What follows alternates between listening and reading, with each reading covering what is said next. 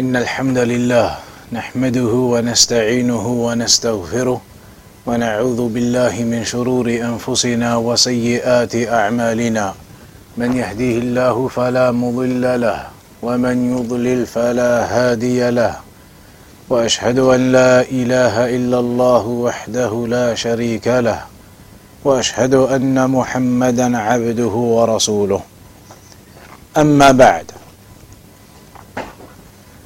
So here we are then, resume the classes after Ramadan. So it should be a time for everybody to rejuvenate, a time for everyone to step up their efforts once again after the break of a few weeks, a time for everyone to recollect the purpose and the intention behind knowledge, behind seeking knowledge, behind the purpose of your presence here tonight. This knowledge does not come easy. The knowledge comes with striving. It comes with effort. And that's why the Salaf, they used to mention, لا ينال العلم براحة الجسد. You will not gain knowledge by relaxation of the body. A person who wants to relax, a person who wants to take it easy, a person who cannot be bothered to come out to the masjid for the classes, even though he has the ability, those types of people will not gain the knowledge that they desire or the knowledge that they dream of. Knowledge is acquired with effort. Knowledge is acquired with striving. It's acquired with patience and with a lengthy intention. Knowledge is not gained overnight. Knowledge is not gained in one sitting or two. And that's why the Salaf used to mention, مَنْ رَامَ الْعِلْمَ جُمْلَةً ذَهَبَ عَنْهُ جُمْلَةً. Whoever tries to get all of the knowledge in one go, then it will disappear from you in one go. Meaning you try to learn everything at once, you go straight to the detailed affairs and you want to learn all of it in one go, then you will not become grounded in that knowledge. You will not become firm in that knowledge. And so just as quickly as you acquired it all, then just as quick it will disappear from you all. It will disappear because you never established and grounded yourself in it. So a person needs to be aware of several things when it comes to this religion. Allah subhanahu wa ta'ala created you and placed you upon this earth for a purpose. That purpose Allah informed us of in the Quran. وَمَا خَلَقْتُ الْجِنَّ وَالْإِنسَ إِلَّا لِيَعْبُدُونَ. That I did not create the jinn or the humans except for them to worship me. Our purpose of existence is the worship of Allah. If that is the purpose of our existence, then we need to ensure that we fulfill that purpose. And that fulfillment can only occur if you know how to fulfill that purpose. If you know how to fulfill your objective of worshipping Allah. The how is only understood through the seeking of this knowledge. It is only understood through understanding of the Quran and the Sunnah. It is only understood how to worship Allah, how to fulfill your objective of creation, if you understand what Allah has informed you in the Quran.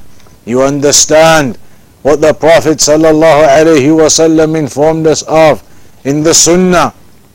And that's why you have so much encouragement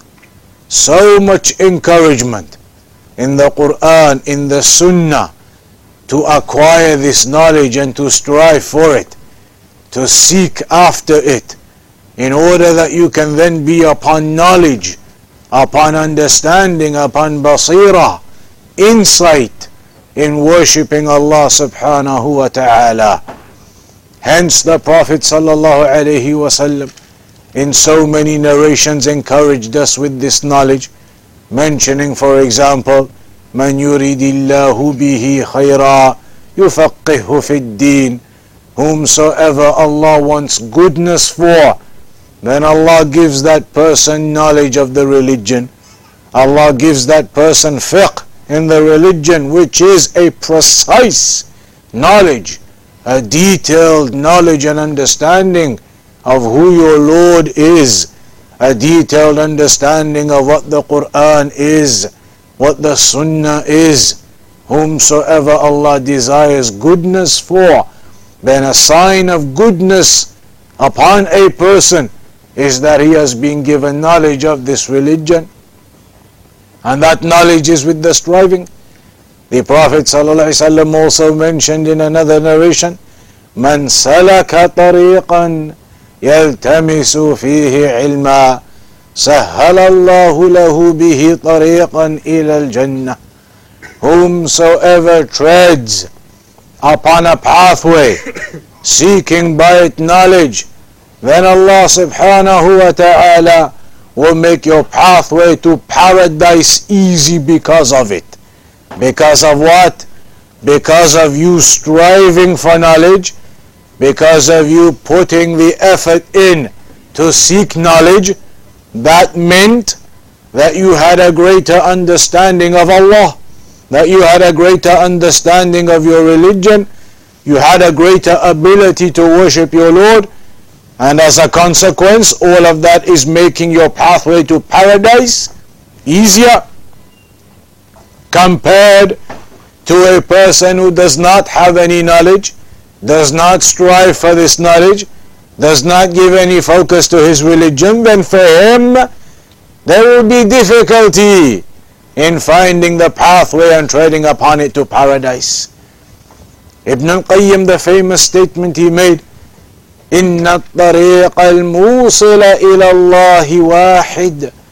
The path that will take you to Allah is only one. There is only one pathway to Allah subhanahu wa ta'ala. Only one pathway to the pleasure of Allah.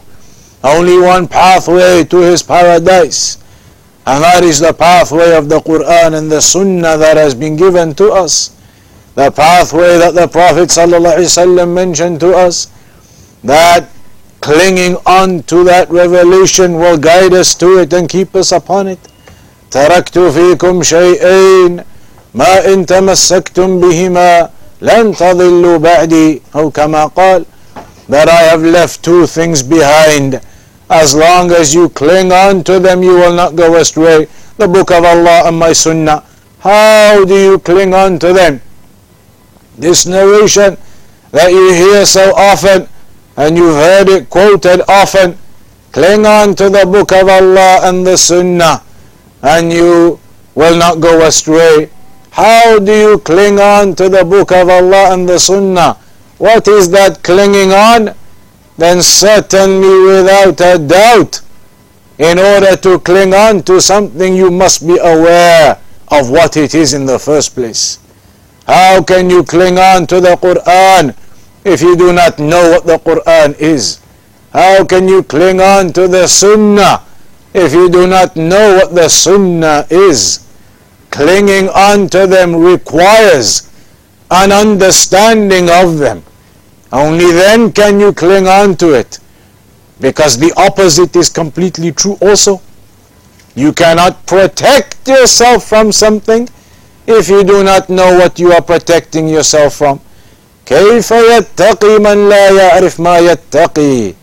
How can you protect yourself from something if you do not know what it is that you're supposed to be protecting yourself from? The opposite of the Quran and the Sunnah. The shirk and the bid'ah, the misguidance, all of that which you need to protect yourself from. that protection from all of that which opposes the Quran and the Sunnah can similarly only be achieved through understanding the Quran and the Sunnah. That's why the scholars, they mention there are two aspects you must pay attention to.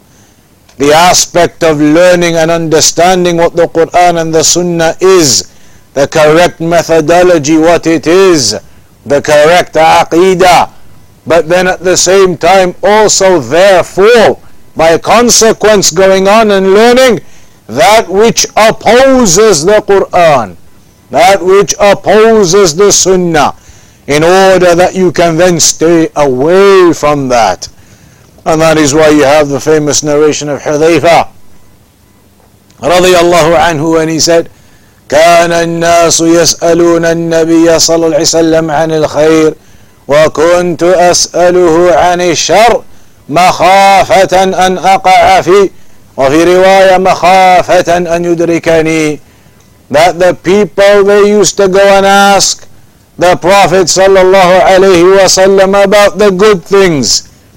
What are the good things and the worship and the actions we should be doing? But he said, I used to ask him about the evil, fearing that I may otherwise fall into it. And in the other version, fearing that otherwise it may engulf me, it may overcome me otherwise.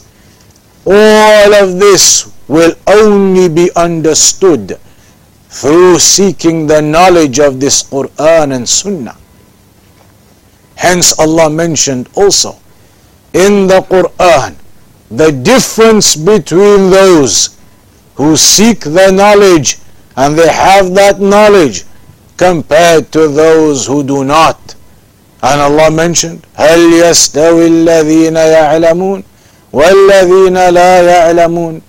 Are they equal, the ones who know and the ones who do not know? Are they equal, the ones who have knowledge of who their Creator is, who their Lord is, what this worship is and how? And those who do not? Those who do not understand who they pray to 5 times a day. They do not have any knowledge of the names and the attributes of Allah, exactly what we are studying right now. They do not have an understanding of how worship is performed, when it is performed, what it is. Then are those two types of people equal, Allah says in the Quran? Clearly they are not. The one who has knowledge of his religion is superior to the one who does not. And that's why it's mentioned in a narration in Sahih Muslim that a person may be in this world, he lives a life of poverty, a life with nothing of the goods and the luxuries of this world. Perhaps he comes to the door and the people, they shut the door in his face, they shun him away. But on the day of judgment, that individual, he will be dipped into paradise, not even placed into it, dipped into it and removed. That one dipping into paradise, that momentary time in paradise, he will say that he has forgotten all of the difficulties of this world, all of what occurred to him and how he lived in this world. He will forget that with a simple dipping momentarily into paradise and out. Let alone for the one that who then remains therein forever. And that is the example of the pious and the righteous one, the one who sought the knowledge of his religion and practiced it, as opposed to the one who lives for the worldly affairs, lives for the luxuries of this world, and cannot bring himself to the studying of his religion, cannot bring himself to focus on his religion, cannot bring himself to recollect and to remember every morning he awakens that indeed Allah has told you, وَمَا خَلَقْتُ الْجِنَّ وَالْإِنسَ إِلَّا لِيَعْبُدُونَ. Did not create the jinn or the humans except for them to worship me. Every day that you live is a day for your worship to Allah. And all of that worship will only be achieved through this knowledge that you gain. Look at the famous examples from the Salaf, the examples of the Imams that have gone by in their striving for this knowledge. That famous example of Umar ibn al-Khattab radiyallahu anhu. He and one of his neighbors, they used to at one time be looking after the sheep. And so it was not possible for them to go and sit with the Prophet ﷺ every day. Since the sheep, the livestock, it requires looking after on a daily basis. But that did not prevent them from knowledge, did not prevent them from going and sitting with the Prophet ﷺ, looking after wild stock, livestock, sheep, animals. It did not prevent them. They made an agreement amongst themselves, the two neighbors, Umar ibn al-Khattab and his neighbor, that I will go one day to the Prophet ﷺ and seek the knowledge, and then I'll come back and fill you in for that day. The next day you go and sit with the Prophet ﷺ, seek the knowledge and then fill me in for that day. In that way, the two of them had the knowledge from the Prophet ﷺ on a daily basis, and they did not miss out on anything. Such was their zeal and their need or their enthusiasm to seek that knowledge and to not be left out from those who missed out. Nowadays the people have barely a fraction of that type of job or type of responsibility, and yet the lessons cannot be attended. Nobody has sheep to look after now, has livestock to look after, daily physical work out in the fields. Barely a person here from our gatherings has that. And yet the 9 to 5, sitting in front of a desk and a computer or whatever it may be, is sufficient to cause the levels of tiredness to prevent a person attending a class nowadays. A person, when he examines himself to what the Salaf were, then you recognize how weak we have become. How weak we have become compared to what the Salaf were upon. How weak we have become compared to the striving that they were upon. Look at the example of Ibn Abza, that famous example when Umar ibn al-Khattab radiyallahu anhu was the Khalifa, and he had put Nafi' in charge of Mecca as the deputy over there. On one occasion Nafi' traveled from Mecca to Medina to visit Amir al-Mu'mineen Umar ibn al-Khattab radiyallahu anhu. So Umar ibn al-Khattab said to him, "Who have you left in charge in Mecca in your absence?" He said, "I have left a man by the name of Ibn Abza in charge." Umar ibn al-Khattab asked him, "And who is Ibn Abza?" He said, "He used to be one of our slaves there. He used to be one of our slaves before. He's a freed man now, but he used to be one of our slaves. A freed slave man."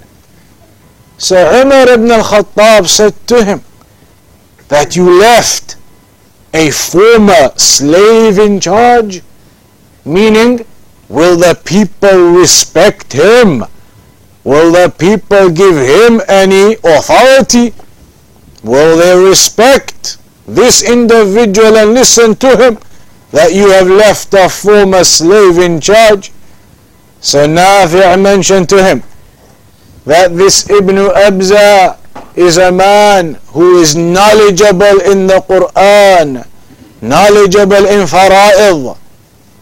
So then when Umar ibn al-Khattab heard this, that this particular Ibn Abza, a former slave, is a man who is an expert or somebody who is a scholar in the Quran, scholar of the religion, a person of knowledge, he said, لَقَدْ سَمِعْتَ قَوْلَ نَبِيِّكَ.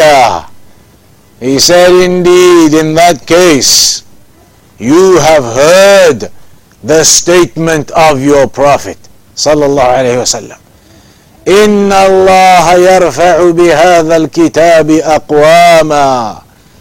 That indeed Allah subhanahu wa ta'ala raises the people by this book. وَيَضَعُ بِهِ الْآخَرِينَ. And He debases, lowers and degrades others by virtue of it. Meaning those who seek knowledge of the Quran, knowledge of this religion, then Allah raises those individuals. But those who neglect the Quran, then Allah degrades those individuals. So Umar ibn Khattab was saying to him, you've done good. You have put somebody in charge who is knowledgeable of the Quran, the Sunnah. Allah raises those people. So that is good. They will certainly give him respect, regardless of whether he was a former slave of theirs.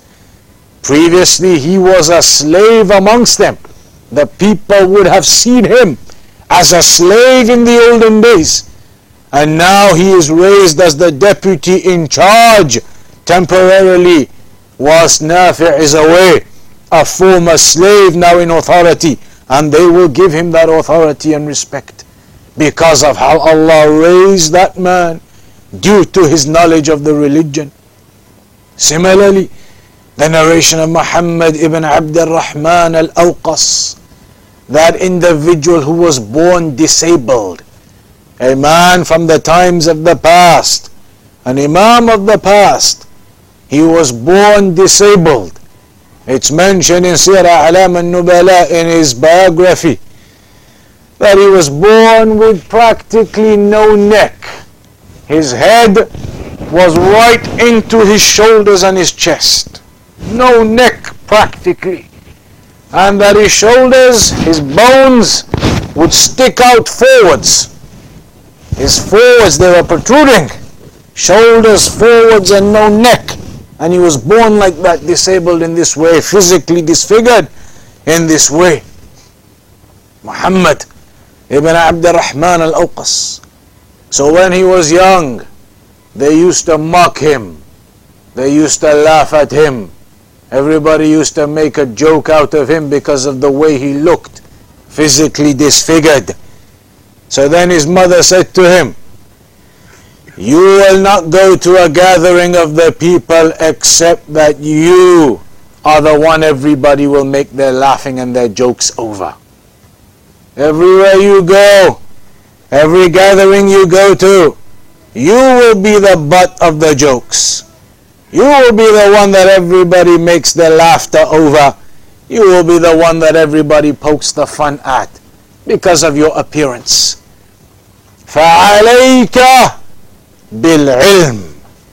So upon you, the solution to that is to seek knowledge. That's what his mother said to him. He narrates this himself in his biography. Says, my mother said to me, عَلَيْكَ بِالْعِلْمِ.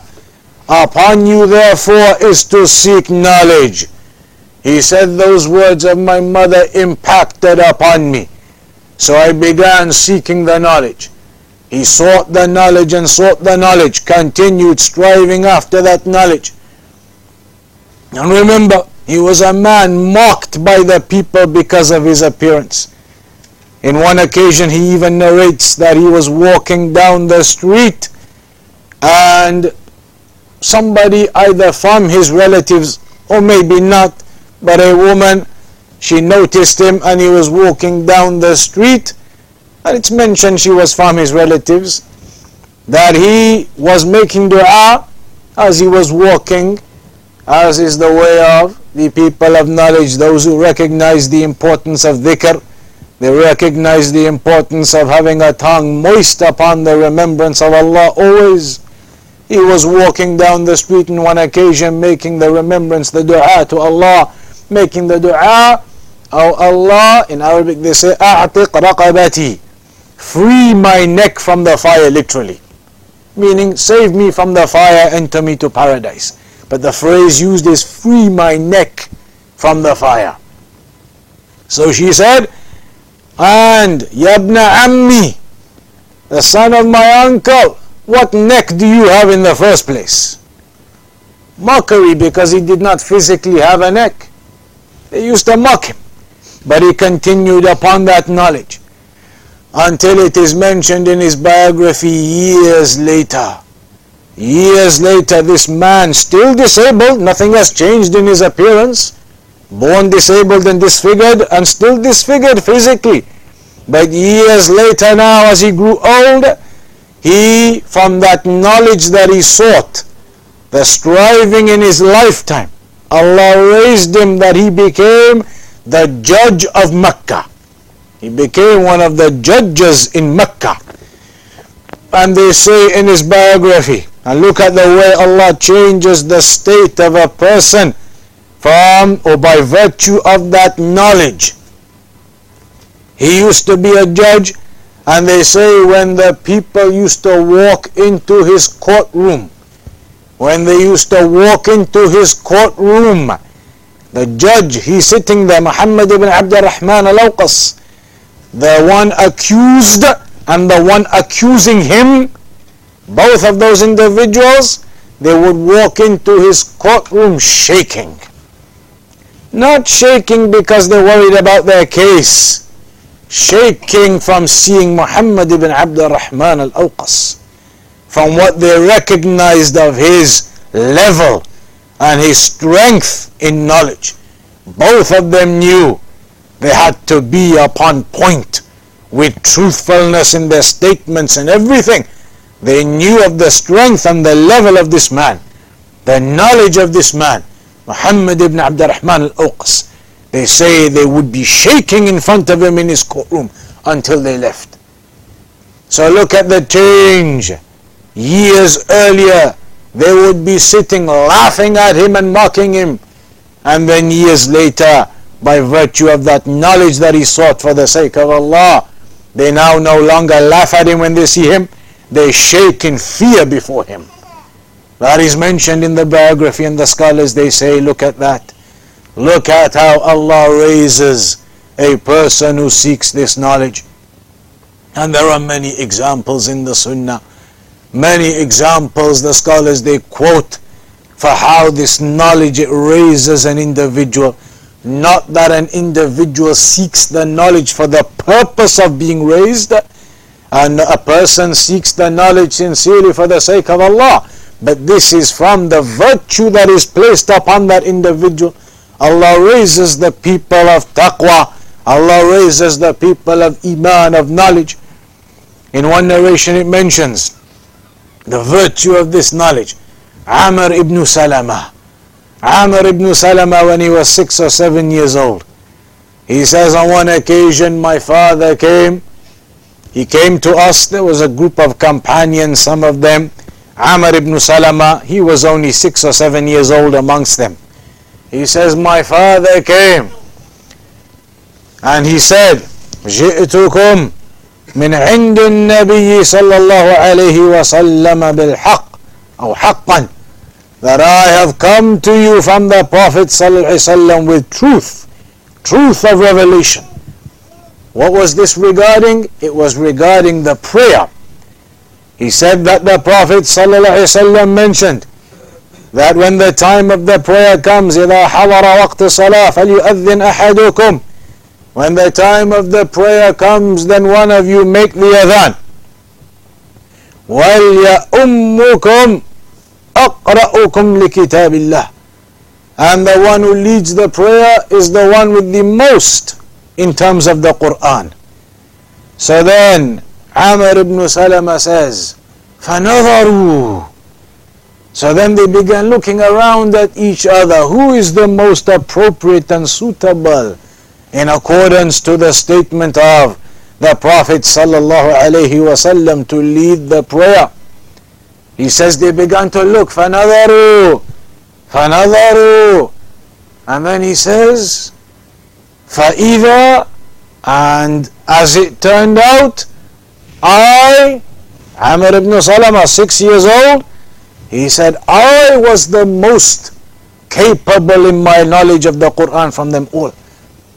فَقَدَّمُونِي, so they put me forward to lead the prayer. He says, وَكُنْتُ إِبْنُ سِتٍّ وَسَبْعٍ, I was only 6 or 7 years old at the time. The scholars, they mention, look at the virtue of knowledge. Amongst this group of men, this youngest one, the youngest amongst them, only 6 or 7, he says himself. I was only 6 or 7. Yet, by the virtue of the knowledge that he had, he is the one that the grown men have to now put forward to lead the prayer for them. Shaykh Fawzan said that is from the virtues of knowledge. The virtues of knowledge, how it raises an individual. So when we talk about these affairs, we talk about knowledge and the importance of it. It's not something that you should just listen to those lectures about knowledge and striving and importance of seeking it. Those lectures, those admonishments are not types of things that should come in and go out from the other side.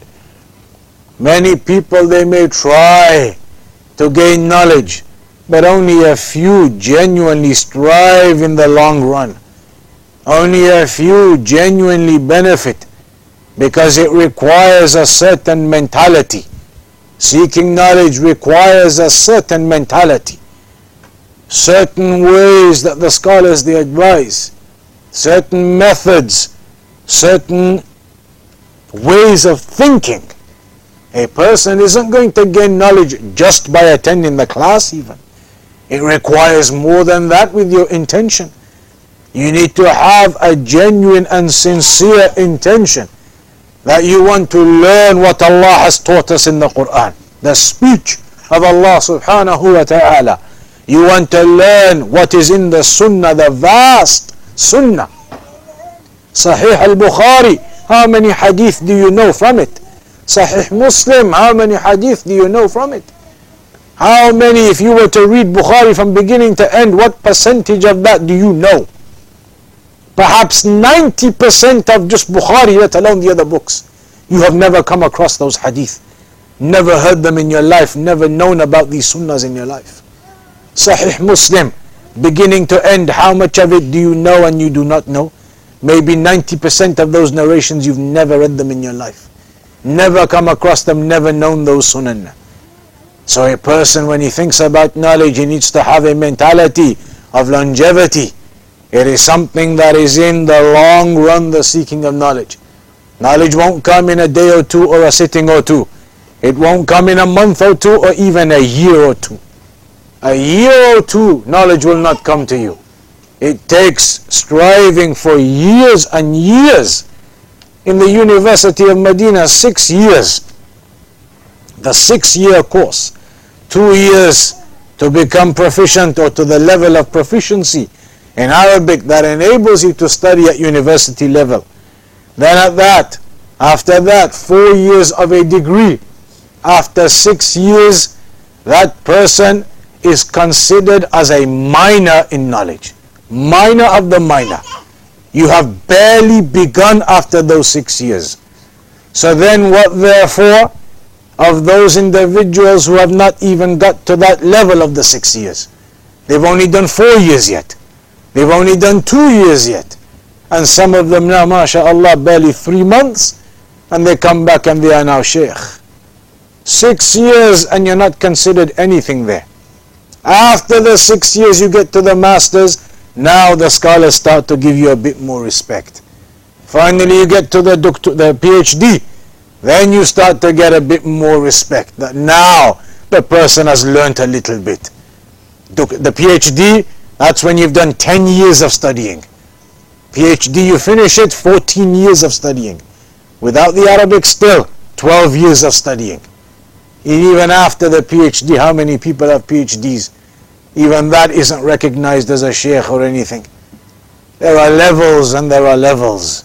When you see what those levels are, that's why the Salaf, they said about them, the more knowledge you gain, the more you realize how little you know. The more knowledge you gain, not that you realize how much I know now, the more you gain, the more you learn, the more you realize how little you know. So now, after Ramadan, the classes, they resume again, insha'Allah ta'ala, on a weekly basis. We'll continue to move through at a faster pace through the second half of this book. This book now we've been doing for a while. This book, this chapter, Kitab al-Tawheed from Sahih al-Bukhari, explaining the names and attributes of Allah. We've gone through over half of it now. We've mentioned the principles of Ahlul Sunnah regarding names and attributes. A person who is striving, a person who is working hard on it, should have a recognition of the first 364 pages we've now done. You should have a recognition of that. If somebody was to go back now and ask you something, you should have a recognition. Most people will not. And that is the difference, like we said. Just coming to the class isn't enough. If you want to genuinely fulfill your purpose in creation, your purpose of worshipping Allah, then it requires a sincere effort in the knowledge, striving and learning and memorizing and revising.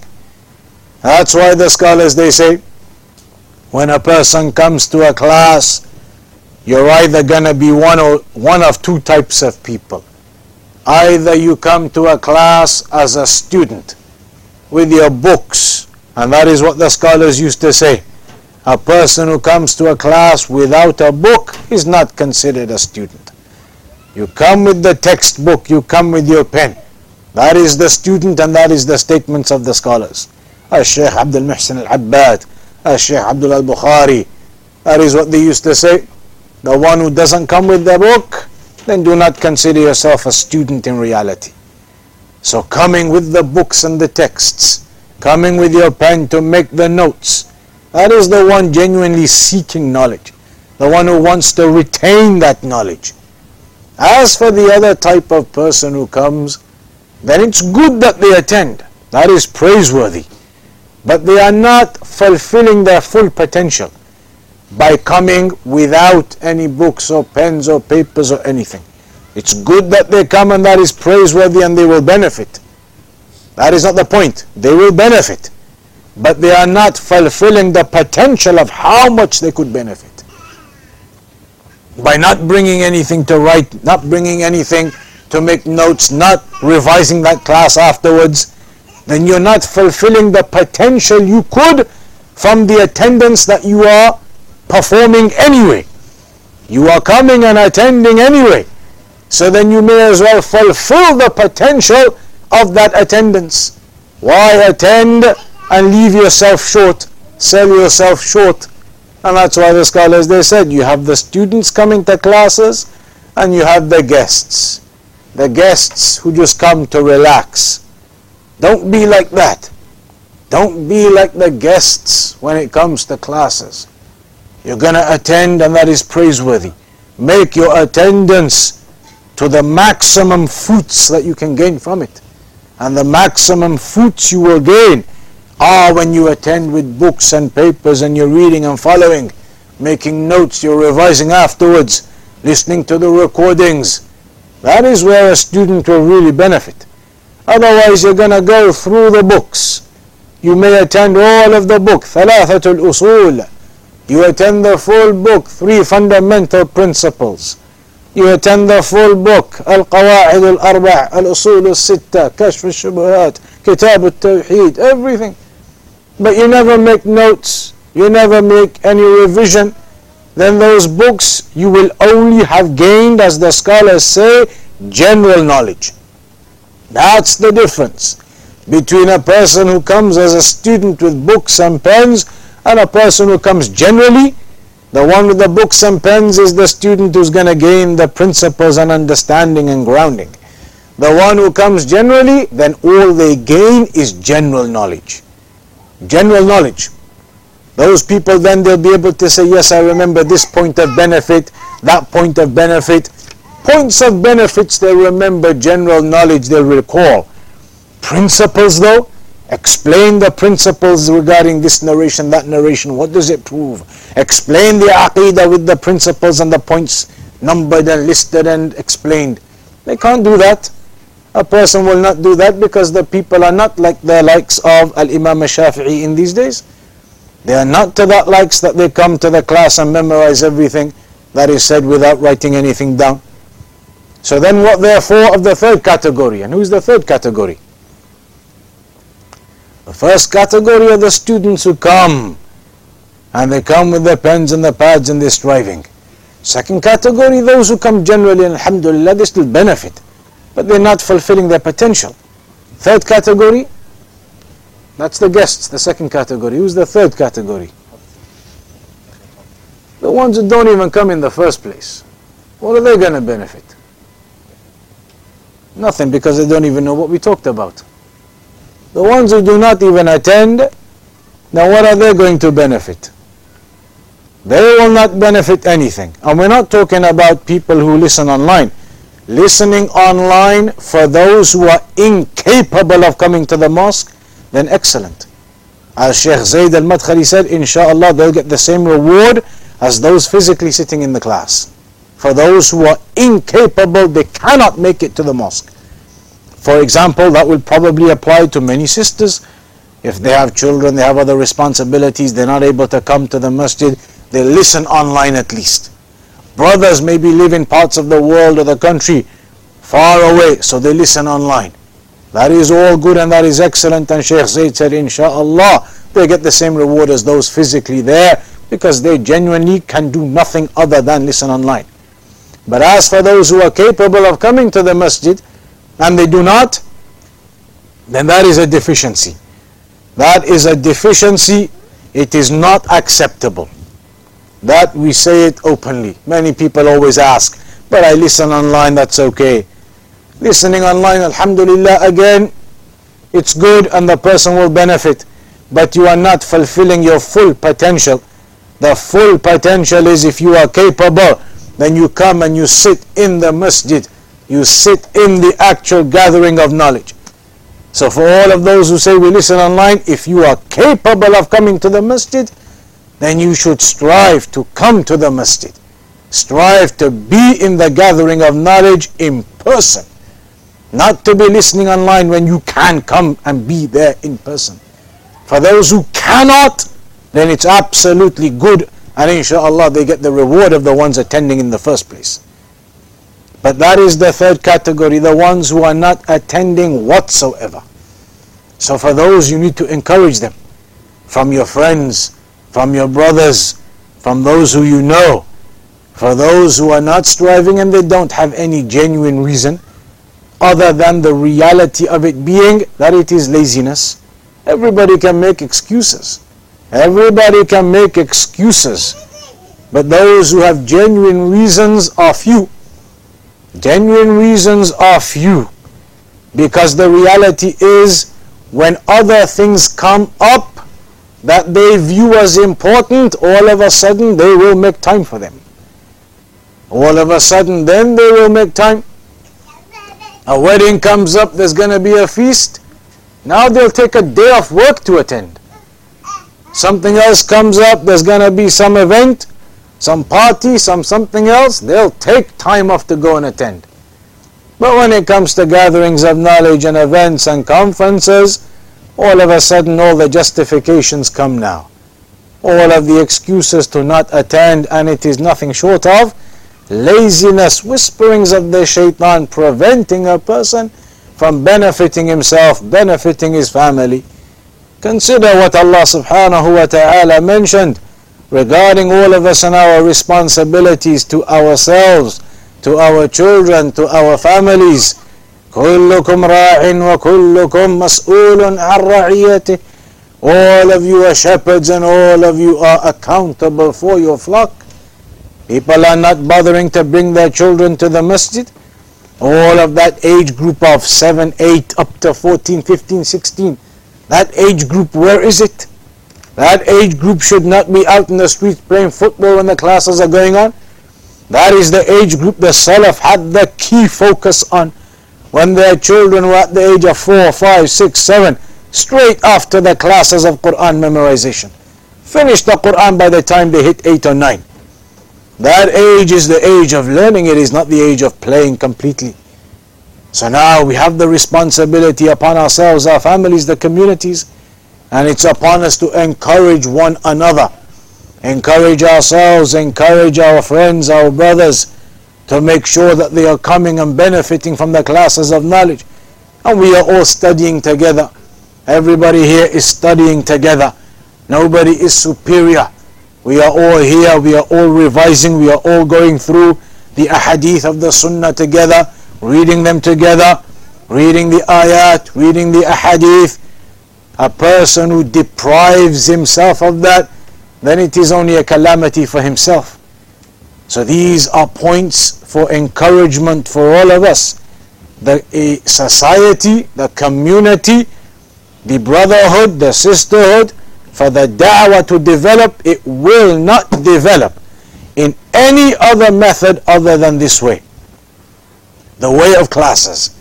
That is the source in every part of the world where the da'wah is being established. The source is classes. Even where they do not have any students, they have their telelinks. They have an opportunity to gather together. All types of places, Russia, everywhere. Telelinks they've been doing with the brothers.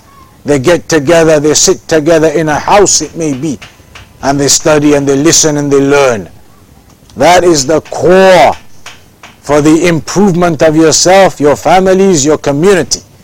So now after Ramadan, we're going to resume these classes on a weekly basis, studying about Allah subhanahu wa ta'ala, al-asma'u was-sifat, ashraful ilm, the most noble of knowledge, the greatest of knowledge, knowledge about who Allah subhanahu wa ta'ala is. So that is something of vital importance to bring yourselves, your children, your families, your neighbors, encourage one another to strive for that knowledge. The one who has that knowledge, that is what will bring you happiness in this world and in the hereafter. Happiness in this world and the hereafter. Knowledge and understanding of your religion and practice of it. وَالْعَصْرِ إِنَّ الْإِنسَانَ لَفِي خُسْرٍ إِلَّا الَّذِينَ آمَنُوا وَعَمِلُوا الصَّالِحَاتِ. All of mankind is in loss except those who have iman and do righteous actions. And you see lots of ayat mentioning that. Those who have iman and do righteous actions. Righteous actions, your worship and your obedience. Iman is what? Iman, as the scholars say, that is synonymous with knowledge. Knowledge is what your iman will build upon, because the greatest method to increase iman is seeking knowledge. That is what the scholars have clearly mentioned. A person feeling weak in his iman, the greatest method to increase your iman is seeking knowledge. And that is why Shaykh Muqbil rahimahullah ta'ala used to say that whenever something bothered him, whenever something was causing him discomfort, agitation, some affair from amongst the affairs, he said, I would go to my library and open up the books. And I would start reading. قال الله تعالى قال النبي صلى الله عليه وسلم. Allah said in the Quran, the Prophet sallallahu alaihi wasallam said in the hadith. He said, I would begin to read that and it would disappear from me, all of that agitation, all of that discomfort and worry that I had regarding the affairs of the world, whatever it was. Putting yourself, immersing yourself into that knowledge, into the statements of the Quran, the Sunnah. Some of the scholars, they used to say when they used to talk about the Prophet sallallahu alaihi wasallam, talk about the Sunnah, you had to hear them firsthand. The way they had that passion for this knowledge, the passion for the ahadith, for knowledge of it, to know what the messenger taught us, the final messenger from Allah, the one who was taken up to the heavens. And it was 1400 years ago. 1400 years ago, that knowledge has come down and been passed on generation after generation. And it has come to you now. And it is from the greatest of blessings of Allah upon you that you're not wandering the streets and you're here sat in the masjid instead. And so many you know are still wandering the streets doing nothing. From the greatest of blessings of Allah upon you that He guided you to the truth, guided you to this path. And so you ask Allah to keep you firm upon it, as the Prophet ﷺ used to do. Ya muqallib al-qulubi thabbit qalbi ala dinik. O Allah, the one who changes the hearts of the people, keep my heart firm upon your religion. This is from the greatest of the blessings that Allah guided you to this truth. So do not allow this opportunity to miss you by. Do not allow these days and nights to pass you by. The youth to come and go.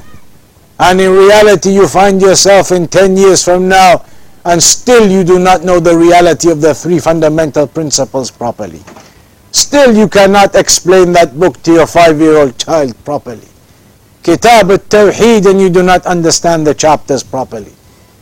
These books in the fundamentals of the principles, names and attributes of Allah, the issue that differed and split all of the groups from the times of old. When the Prophet ﷺ said, إِنَّ هَذِهِ الْأُمَّةِ سَتَفْتَرِقُ إِلَى 73 فِرْقَةً كُلُّهَا فِي النَّارِ إِلَّا وَاحِدَةً. All of this ummah, it will split. My ummah will split into 73 sects. All of them in the fire except one. قالوا من هي يا رسول الله? They said, who is that one, O Messenger of Allah? And then in one narration, قال ما أنا عليه اليوم وأصحابي. What I am upon today and my companions. That is the knowledge of the truth. All of the groups, they split away, and the majority of the splits occurred over this issue of names and attributes. Yet you're going to become, if Allah decrees, into your 40s and 50s and 60s, and you're not able to explain to your child, to your grandchild, the Aqidah of Ahl Sunnah. They ask you, what is the Aqidah of Ahl Sunnah regarding Allah? You're not able to explain, and you don't have a single evidence memorized. They ask you, what is the Aqidah regarding where is Allah? Everybody keeps saying Allah is everywhere. What is the truth? And you're unable to explain with a single evidence. They ask you, what are these questions in the grave? Man rabbuka, man nabiyuka, wa ma dinuka. Who is your Lord? What is your religion? Who is your prophet? And you're unable to explain.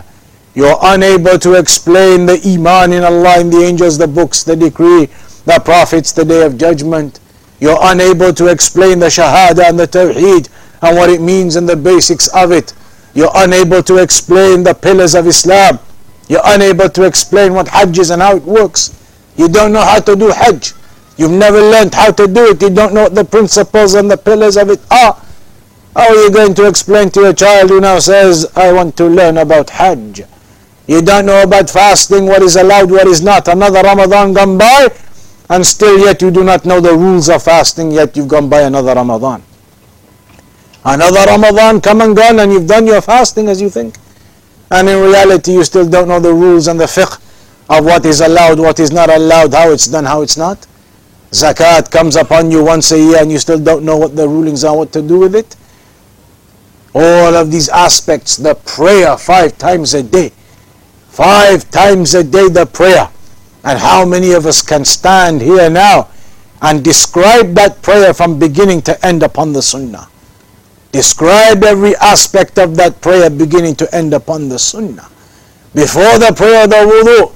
How many of us can describe the wudu beginning to end upon the sunnah? How many of us know the shurut, the arkan, the sunan? How many of us know these affairs about the worship that you have to do 5 times every day? Otherwise, do you not see the narration? The narration regarding the one who prayed badly. The one who prayed badly. The one who prayed badly. He came to the mosque and he prayed, and the Prophet ﷺ said to him, "Irji' fasalli fa innaka lam tusalli." Go back and pray again, you haven't prayed. So he went back and prayed again, and then he came and gave salam, and the Prophet ﷺ said, "Irji' fasalli fa innaka lam tusalli." Go and pray, you haven't prayed. Until the third time the man said, "I don't know. That is all I know. That's how I pray, I don't know." All of that time praying, and he's not praying accurately. So now how many of us know these affairs? How many of us know these affairs? And yet we still do not make an effort to attend one class a week regularly. 1 hour of your week regularly cannot be put aside, and still you are unable to explain the wudu beginning to end upon the sunnah. Explain the prayer beginning to end upon the sunnah. Explain the pillars of Iman, what is the day of judgment and the things that are going to happen. What is the prophets and messengers, our belief in them. What are the books and our belief in them. You cannot explain these things if you are from those people who cannot. Then why is it that you cannot put aside 1 hour a week to learn? We've been doing classes here now in this masjid since 2009. 10 years almost now, a decade. Various books we've gone through since that time. So now for brothers who've been here for the longer time, for several years from those earlier days. So what have you learned from those earlier days? Can you even remember the books that we did in those earlier days? Not just here, but in the other marakis everywhere too. Since 2009, 2010, we've been doing books upon books, one after the next. We sit together every week. Every week we sit together, we gather and we read through the books to learn about the religion that we're upon, to learn about what Allah subhanahu wa ta'ala has commanded us to learn about, because there is a minimum level of knowledge, everybody has to have. There are certain types of knowledge you can say, "I'm not a scholar, I don't know those things." Ask the students of knowledge, ask the scholars, no problem. فَاسْأَلُوا أَهْلَ الذِّكْرِ إِن كُنْتُمْ لَا تَعْلَمُونَ. Ask the people of knowledge if you do not know. But then there are certain types of knowledge where you cannot say that. You are asked a question about certain types of knowledge, you cannot say, "Go and ask a student of knowledge, I don't know." There is a minimum level you must know yourself. Somebody asks you, "Tell me how to pray beginning to end upon the sunnah." You cannot say, "I don't know, go to a student of knowledge." What do you mean you don't know, go to a student of knowledge? How do you pray 5 times a day then? Somebody says, "Do you explain to me upon the sunnah wudu properly beginning to end?" You cannot say, "Go to a student of knowledge, I don't know." Why not? How do you make wudu 5 times every day? What are you doing then? Somebody asks you about aqidah, tawheed, shahada. You say, "Explain to me the shahada. Explain to me the basis of tawheed in your religion. Why is it any different to Christianity, Judaism? What is this tawheed you talk about?" You can't do it. Only 60 seconds and that's it. You've got nothing else left to say. And that is a calamity for the Muslim ummah. When the people they talk about, look at the state of the ummah. Look at the calamity that has befallen the ummah. Look at the disasters and the wars and the burdens and the difficulties across the world. Then as Shaykh Al-Uthaymeen rahimahullah ta'ala said, there are 2 ways to look at that in terms of answering it. One is the Ikhwani way, politics, it's all down to that ruler and this ruler, and these Muslims and the Saudi king and this and that and everything else on politics. That's why the Muslim ummah is suffering. They allowed the basis to be used, and the Jews are doing this and the Christians are doing that. That is the political answer to it. As Shaykh Al-Uthaymeen said, wait. What about the other perspective you need to actually realize as to why the calamity is upon the Muslim ummah? And that is the Islamic legislative perspective. That the ummah does not even know how to make wudu properly for its 5 prayers. The ummah does not even know how to establish the prayer upon the sunnah, as the Prophet ﷺ said, "Sallu kama ra'aytumuni usalli." Before any of that, the ummah does not even understand the meaning of the shahada. Meaning a vast majority, a large proportion of the ummah. If that is the situation, and that is the circumstance that the ummah is in, and it certainly is, a lack of knowledge of the Quran, the Sunnah, the Aqidah, then what do you expect of honor to be?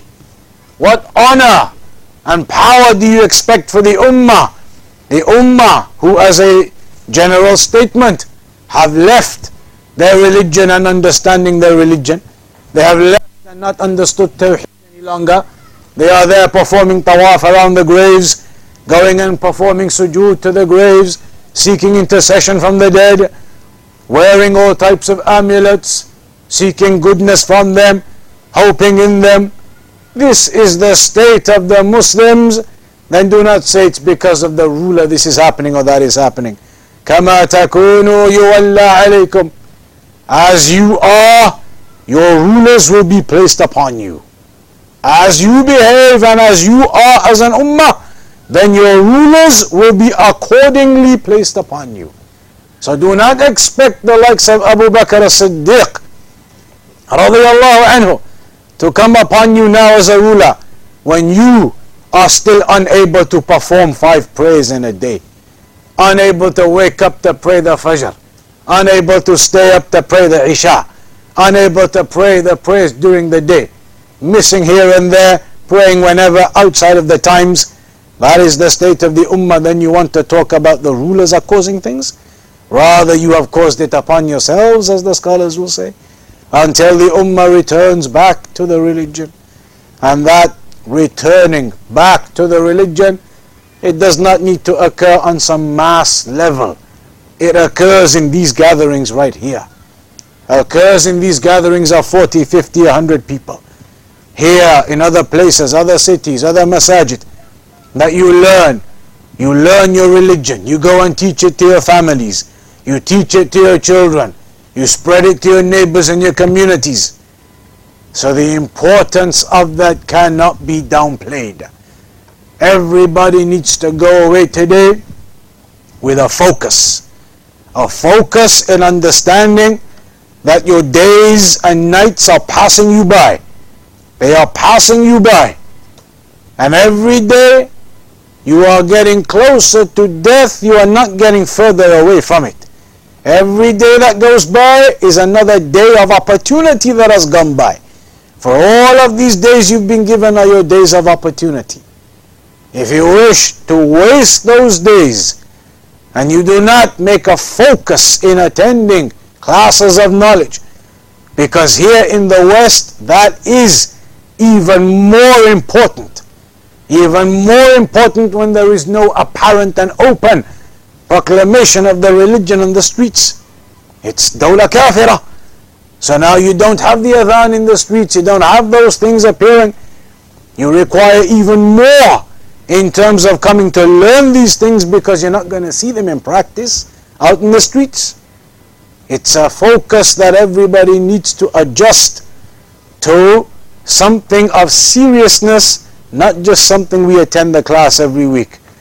No revision ever, no preparation ever, no books, no pens, that you come when you want, you miss when you want. That isn't the way of knowledge. And that is certainly not the way of the student of knowledge. And that is why Al-Albiri mentioned in his poem. He mentioned, if you see, إِذَا رَأَيْتَ صَحْبَكَ فِي السَّمَاءِ, if you see your colleagues up in the heavens, and you see yourself down on the ground, then don't blame anyone other than yourself and your laziness.